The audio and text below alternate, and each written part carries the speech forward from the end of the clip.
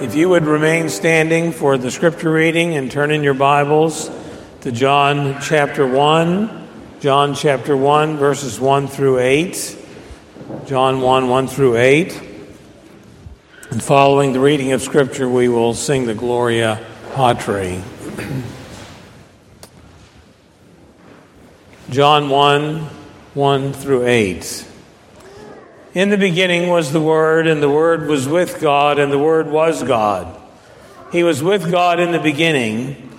Through him all things were made, and without him was not anything made that has been made. In him was life, and that life was the light of men. And the light shines in the darkness, but the darkness has not understood it.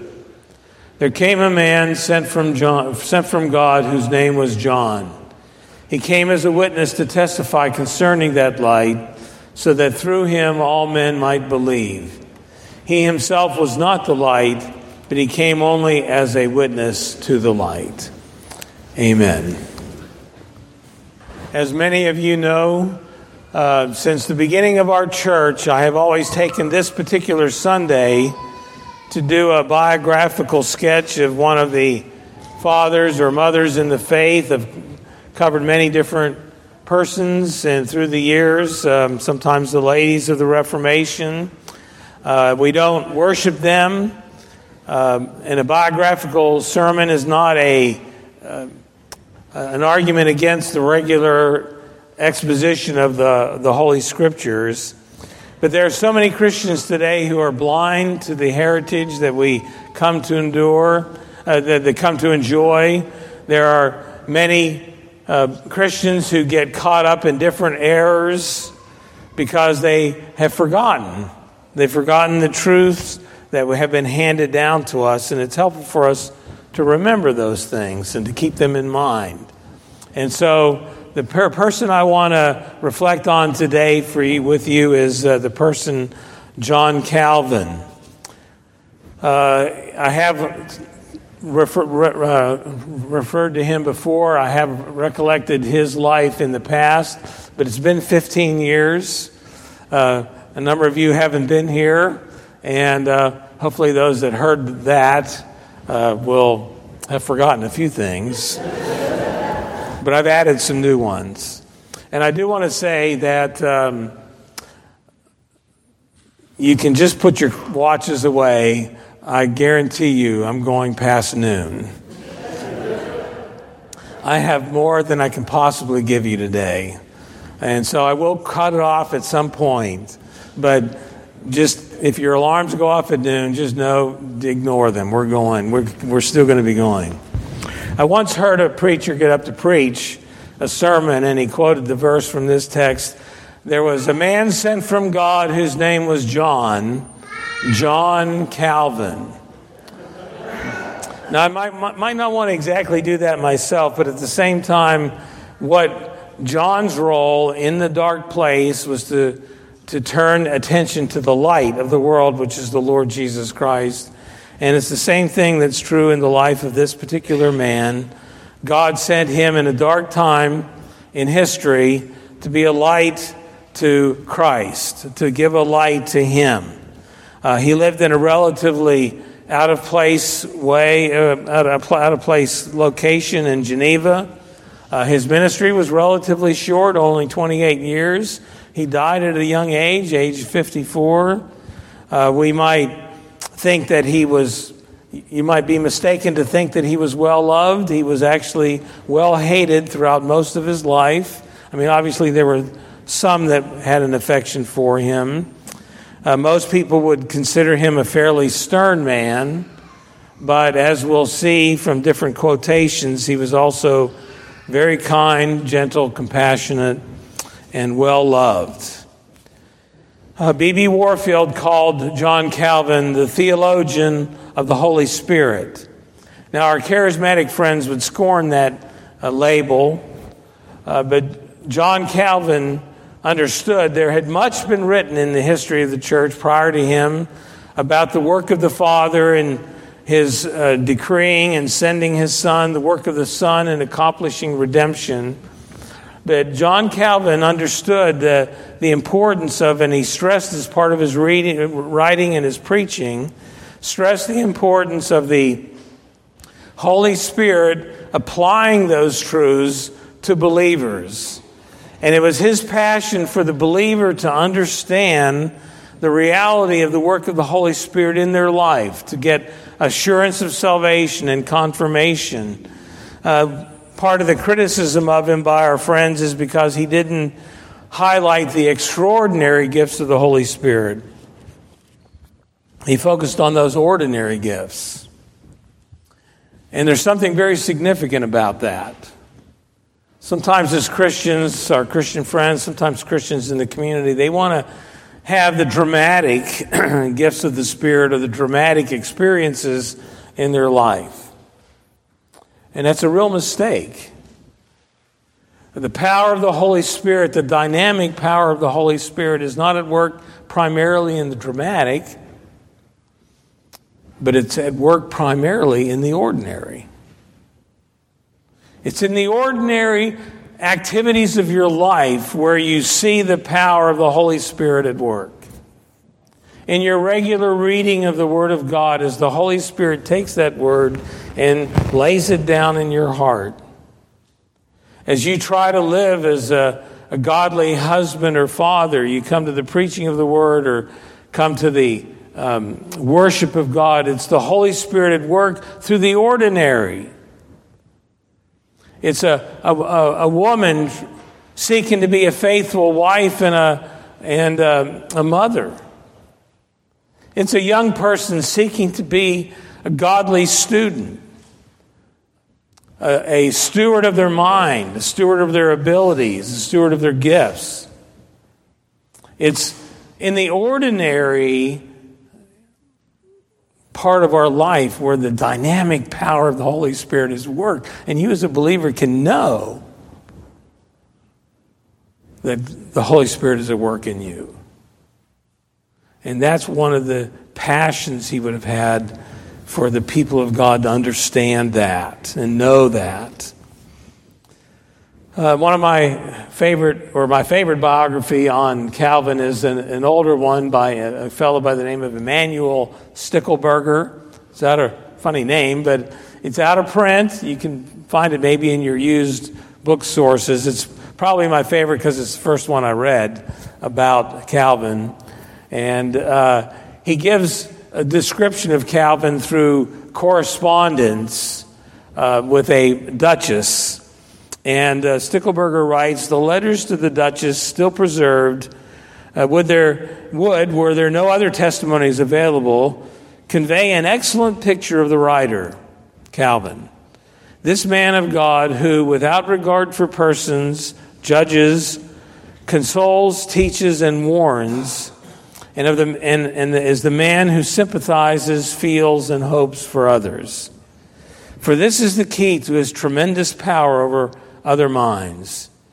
He did not exalt himself above anyone, was shy by nature, was tender, sensitive. He lacked daring power and possessed a disinclination for everything which looked like tumult. Yet as soon as the honor of God was at stake, his spirit took on a victorious power. His speech reminding one of a prophet of the Old Covenant, perhaps a Micah. There are no denominations named after him. His burial place is unknown at his request. And yet among all the reformers, he has perhaps had as great or more significance than anyone else. In 1992, Douglas Kelly wrote a book titled The Emergence of Liberty in the Modern World, The Influence of Calvin on 5 Governments from the 16th to the 18th centuries. He impacted the world not only religiously, not only in terms of doctrine and writing, but he influenced it in very practical ways, was transforming in the life of Geneva, as hopefully we'll get a chance to see. He wasn't some kind of envision him, this brain, this disembodied brain spewing out this huge amount of writing. He was a person and very much desiring to honor Christ and bless the church. And even his enemies would speak well of him. There was a Roman Catholic critic, lived about 100 years after Calvin, and he says this of him: as Calvin was endued with a lofty genius, we are constantly meeting with something in his commentaries which delights the mind. And in consequence of his intimate and perfect acquaintance with human nature, his ethics are truly charming, while he does his utmost to maintain their accordance with the sacred text. Had he been less under the influence of prejudice, and had he not been solicitous to become the leader and standard bearer of heresy, he might have produced a work of the greatest usefulness to the Catholic Church. So he gets his digs in, but at the same time he has to commend him. And then a fellow by the name of Jacob Arminius, no friend of Calvinism, lived about 50 years after Calvin. He says, next to the study of the Scriptures, which I earnestly inculcate, I exhort my pupils to peruse Calvin's commentaries. For I affirm that Calvin excels beyond comparison in the interpretation of Scripture, and that his commentaries ought to be more highly valued than all that is handed down to us by the library of the fathers. So even those who would not be his friends had to acknowledge the great giftedness of this man. Well, what do we know of his life? Well, let me try to give you a little bit. He was born in a little town in France, about 60 miles from Paris, Noyon, France, in 1509. Luther was 25 years old at that time. So Calvin, you could say, is one of the second-generation reformers. His father was not wealthy. He worked for the church, but he could see the giftedness in his son. And so just as Luther's father saw the giftedness in Luther, same as John Calvin's father saw, he was a very gifted child and had plans for him. He kind of tried to govern his future. Calvin experienced grief at a very young age. His mother died when he was very young. He had two siblings die when he was just a little boy. He had two other brothers and two sisters, a couple of which accompanied him to Geneva when he went there. But his father, seeing his giftedness, decided he should pursue law. So he went to Orleans, France, and pursued the study of law. Calvin didn't want to do that, but out of respect for his father, he went ahead and studied law. And then when his father passed away, he quit the study of law and did what he really wanted to do, which was to pursue a Renaissance education. That was the rage at that time, the recovery of all the ancient documents. And one of the classic signs of being a Renaissance scholar is to write a scholarly commentary on an ancient document. And so John Calvin wrote, there was an ancient document written by the Roman philosopher Seneca called De Clementia, of mercy. And Calvin wrote an extremely scholarly commentary on that document. And it basically was ignored. I mean, who wants to pay attention to that? You wouldn't want to read the original thing, let alone a commentary on it. But it showed his ability and the strength of his intelligence and study. He worked very hard at his studies. He burned the midnight oil. He denied himself food and sleep. And it created a lot of health problems for him later on. But at this time, in his encounter with Reformation thinking, he was very opposed to it. He refused it, wouldn't have anything to do with it, until sometime between October 1533 and November 1533, God wonderfully converted him. He was 24 years old, and in his commentary to the Psalms, he loved the Psalms like Luther. In his commentary to the Psalms, he described his conversion. Calvin really didn't talk about him very much, so this is kind of a rare instance. But he writes, God, by the secret guidance of his providence, at length gave a different direction to my course. As I was too obstinately devoted to the superstition of popery to be easily extricated from so profound an abyss, God, by a sudden conversion, subdued and brought my mind to a teachable frame. And so he continued to pursue his studies, obviously reading more in the Reformation teachings, but we need to get him to Geneva. How did he get there? Well, at 1533, in that November, he helped a friend, Nicholas Kopp, write a sermon to be preached, and it was full of Reformation doctrine. And they knew that Nicholas preached it, but they knew Calvin helped him write it. Well, the authorities were furious, and they sent soldiers to arrest them. And so both of them had to flee. And Calvin was lowered out of his bedroom window by sheets, and he fled. And he traveled from place to place, ended up for a little while in Basel, Switzerland. And in 1536, so this is 3 years later, he writes the first edition of the Institutes of the Christian Religion. They were only 6 chapters there. They will grow to 80 by the end of his life. But the thing about the Institutes is they were a tremendous illustration of the organization of his mind. John Calvin was one of those rare people. He could see all the pieces to the puzzle all at once. And so, as he's writing commentaries, in his commentary, he might, when he's encountering a doctrine, say, "See my Institutes." And when you're reading the Institutes and you come to a passage, and he might say, "Well, see the exegesis of that in that commentary." And he could see the whole picture very well. And he was only 27 years old when he wrote all this. And the amazing thing about the Institutes is he never, to the end of his life, had to retract a single sentence. And when I think of myself at 27, I'm just really ashamed. You know, it's very humiliating. I wasn't anywhere close to anything like that. So he travels from Basel, and he makes his way. His goal was to get to Strasbourg, Germany, because he wanted to have a quiet time where he could do writing and reading and writing and study.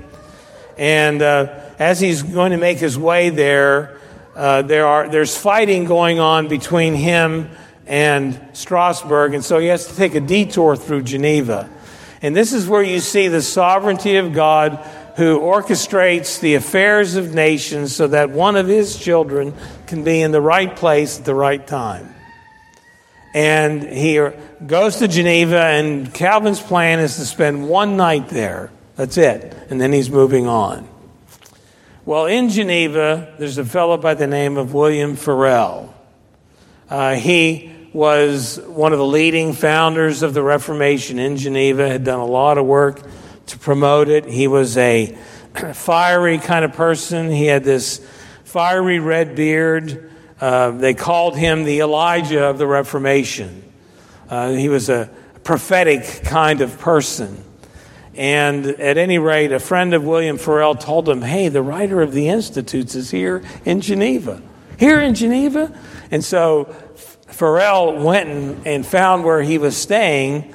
And Farel was smart enough to know his weaknesses, to know what he couldn't do. And he knew he could preach, and he knew he could present the gospel, but he knew he couldn't organize. And he needed help, and here was the man who could help him do that. And so he meets with Calvin in his room that night, and he comes to Calvin and he says, "You're the man we need. You need to stay here in Geneva." And Calvin said, "Oh, no, I'm not staying here. I'm on my way to Strasbourg. I need to go somewhere where I can have a retired life and read and study and write." And there was this battle of wills that went on for a long time in that room that evening. And finally, Farel had had enough. And he stood up, probably pointing his finger at Calvin, and says, "In the name of Almighty God, may God curse your rest. May God curse your work." Well, Calvin was terrified. He was thunderstruck. He saw in the thundering and heard in the thundering voice of William Farel the voice of God, and in a voice that was just barely a whisper. He said, "I obey God." And so he stayed. He didn't want to stay, but he stayed in Geneva, and they got busy about the work of the gospel and the building of the Reformation. And there was a lot of work to done, and they got very busy with it. But early on in his time in Geneva, Calvin's true gifts became uncovered. And this is actually my very favorite story of Calvin. So I want to take some time with it. A little while after he had arrived in Geneva, there was a debate in Lausanne, Switzerland, and Calvin and Farel and another minister from Geneva, Verret, went to participate in this debate or be a part of it. And they got there, and there was the opposition against the Reformation, and they were the defenders of it. And for 3 days, Farel and Verret are doing their best to defend Reformation truth against the accusations that are thrown at them. And Calvin says nothing. He just stays silent. And you can just visualize it here. Farel's speaking, and he's looking over at Calvin, probably giving him the dirty looks. And I can see him waving his arms like, get up and say something. And Farel will rebuke him at evening. "Why aren't you saying anything?" And Calvin responded, "Well, you and Verret know very well how to answer all the questions. Why should I interfere?" And Farel was so frustrated, he says, "It's such a shame that you have so much insight and knowledge and at the same time so much shyness." Well, on the fourth day, the topic of the Lord's Supper came up. And one of the objectors to the Reform view accused the Reformers of holding the teachings of Augustine and the other church fathers in low esteem. And it pretty much silenced Farel and Verret. I mean, they were going to say something, but they didn't really have an answer. But then Stickelberger describes it. He says, "The young lector had risen, and in silent scorn he fastened his eye upon the accuser, who was looking about himself assured of triumph. Full of amazement, everyone stared at the young man. Now he began to speak. 'Honor to the Holy Church Fathers. He among us who does not know them better than you, let him beware lest he mention their names. Too bad that you are not more thoroughly read in them. Otherwise, certain references could be of benefit to you.' Freely, without any manuscript before him, Calvin began to refute the opinions presented. And everyone listened attentively, because all his arguments were taken exclusively from the church fathers. He quoted and expounded the opinion of Tertullian, added a homily ascribed to Chrysostom, quote, the 11th about in the middle. Then a passage from Augustine, and again quoting, from the 23rd chapter toward the end. And he was not yet finished with the presentation of proofs from the old Christian commentaries, the titles of which were not even familiar to those present, and all by heart. Followers of the old faith and the new held their breath as they listened to this unmatched scholarly presentation, supported by, got my pages out of order here, supported by this marvelous memory. The opponent, who earlier proclaimed his accusations with a voice of conviction, felt himself shrinking as the small, pale speaker, directing his eye upon him, continued with victorious expression. And here's the conclusion of Calvin. Judge for yourself whether your assertion is not audacious, that we are hostile to the church fathers.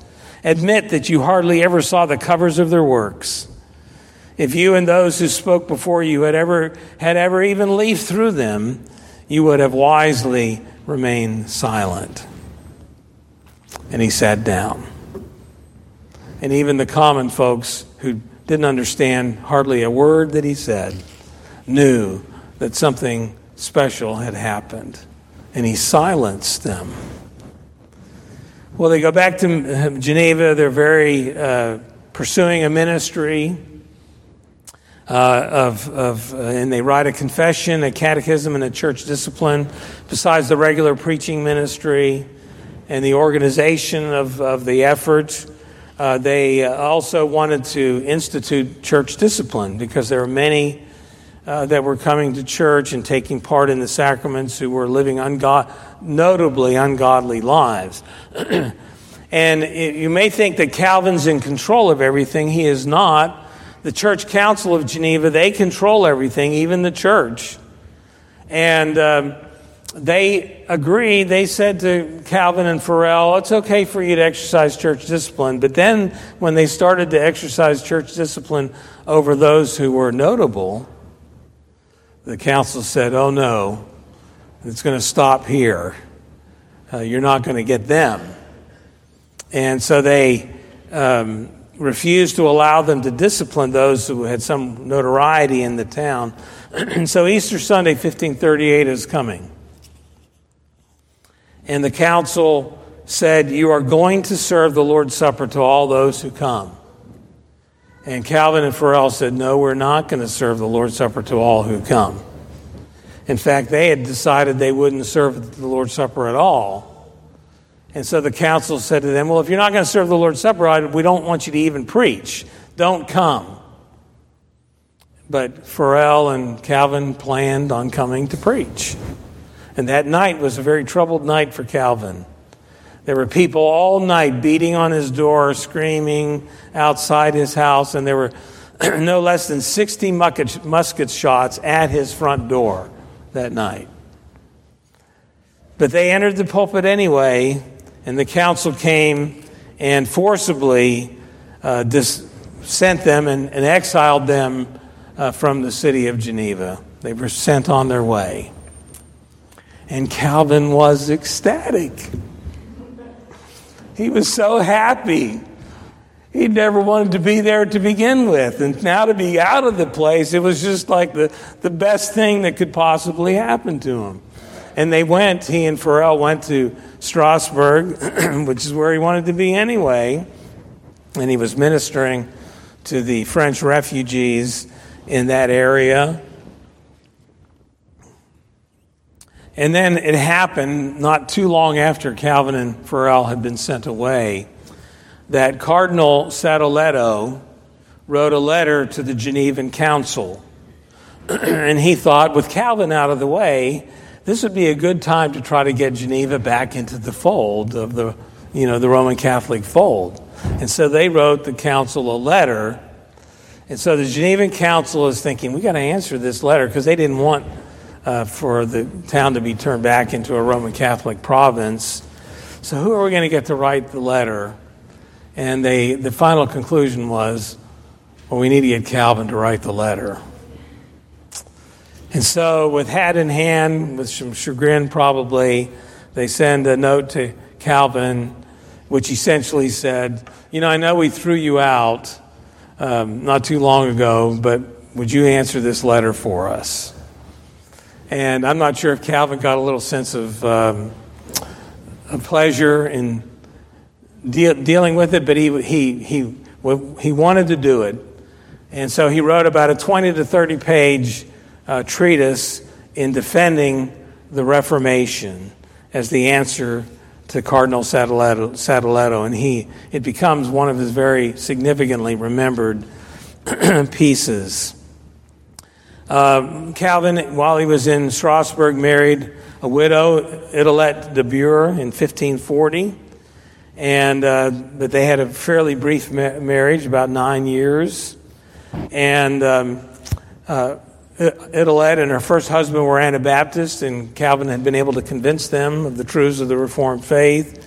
But her first husband had passed away, and then they married.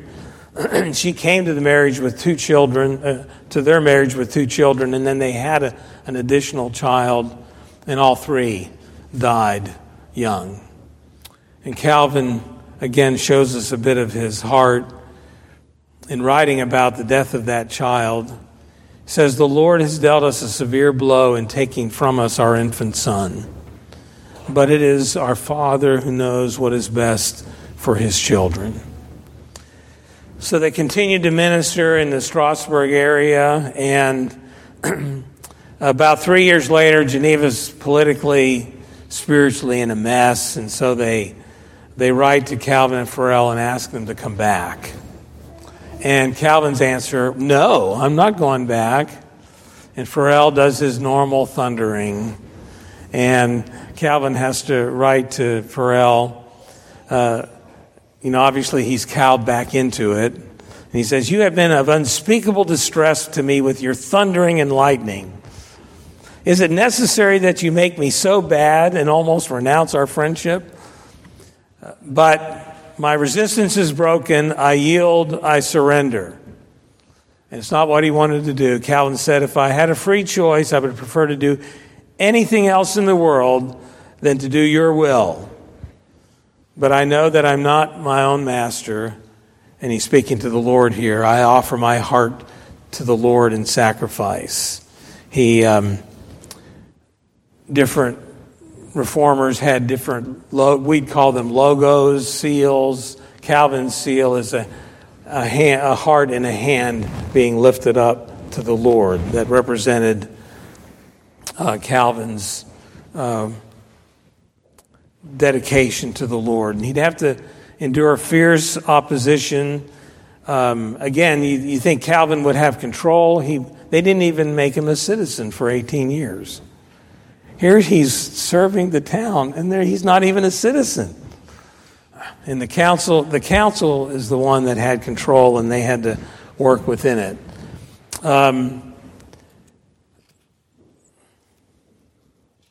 Let me quickly hang on just a little longer. I want to quickly, the one black mark on Calvin's life that everybody brings up is the execution of the heretic Servetus, Michael Servetus. And in a sense, it is a dark mark, but most people who are critical don't understand a lot of significant truths. One is Servetus was a virulent anti-Trinitarian. He opposed the doctrine of the Trinity, and Calvin had, some years ago, tried to convince him he is wrong. They had an interchange. Apparently, at one time, he had visited Geneva and had been expelled and warned never to come back. And Calvin had specifically told him, "Don't come to Geneva, because if you come to Geneva, you will be identified as a heretic and more than likely executed."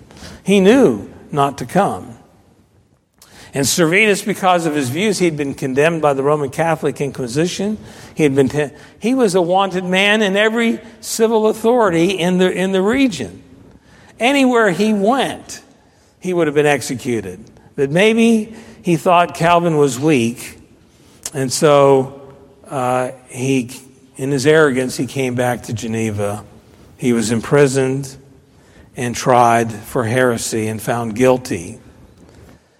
Calvin pled for a less painful death than burning at the stake, which was typical for heretics, but the council wouldn't listen to him.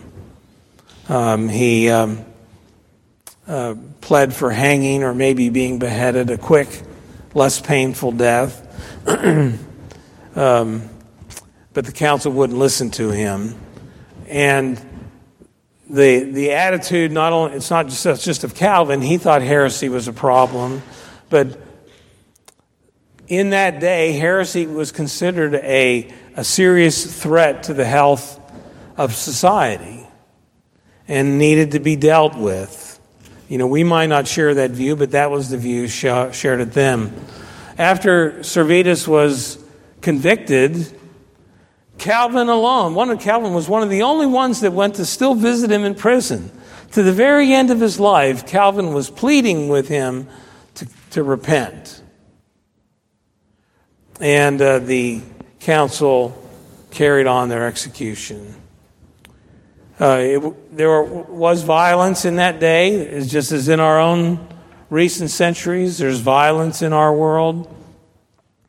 But I think Calvin, there are a lot of factors that lessen the black mark that it is on Calvin. Well, to sum up, he was a hard worker. He certainly was a human. He suffered physically. He called his physical condition a constant death. He suffered from continual headaches, insomnia, indigestion, gallstones, kidney stones, arthritis. He wrote one time about having a terrible bout with kidney stones to a friend, and he said the doctor recommended that he take a horseback ride to kind of shake the kidney stones loose. And he said, but I couldn't do it because my hemorrhoids wouldn't allow me to do that. He knew grief. He wasn't universally respected. The people of the town named their dogs Calvin. They rejected his preaching. One would say, I would rather hear 3 dogs barking than to hear Calvin preach. Another would say, hell has 2 devils. And they'd point to Calvin and say, there's one of them. So it's not as though he had a pleasant time or a bed of roses. He was mocked and persecuted, and yet he continued to work. He was humble. He never became wealthy. In fact, Cardinal Sadoleto came to Geneva incognito one time, and he found Calvin in this very humble dwelling and was amazed that this one whose writings were known throughout Europe would be living in such a humble way. But in spite of all of this, he influenced the world. He transformed Geneva, not only by the preaching of the gospel, but in many other ways. And in these ways, he transformed the world. He transformed the economy, helped to create new industries, new places of work in Geneva. He was the head of schools, helped improve the education of the children in Geneva. He continuously confronted the magistrates with their responsibility to govern under the rule of God. He was very ahead of his time in promoting health. He worked at the establishment of hospitals and the employment of doctors and the promotion of public sanitation and the collection of trash. And Calvinism is often misnamed as not being interested in evangelism, but from Geneva went dozens, if not hundreds, of missionaries, not only throughout Europe, but far-flung parts of the world. It was Calvin that was a significant portion of the development of all these things. And again, we don't worship him. We don't honor him. It's God that gets all the honor for using such a man to accomplish great things for the kingdom of God. And it's not extraordinary men that God uses or women that God uses. It's ordinary people who are willing to point to an extraordinary Christ and be a light to Christ that is the cause of the glory of God in our world. So may you and I give thanks to God for this person that God used and commit ourselves to be the servants. May our logo be as well a hand held heavenward with our heart in it to give our devotion to the Lord. Amen. Let us pray. Thank you, Father, so much for the those that you have sent before us that give us a great inheritance of faith and courage and strength, that they loved you more than life itself. May we, O Father, give our hearts to you and serve you with all that is in us, that you might be the light that people see. And we ask all this for your glory and honor in Jesus' name. Amen.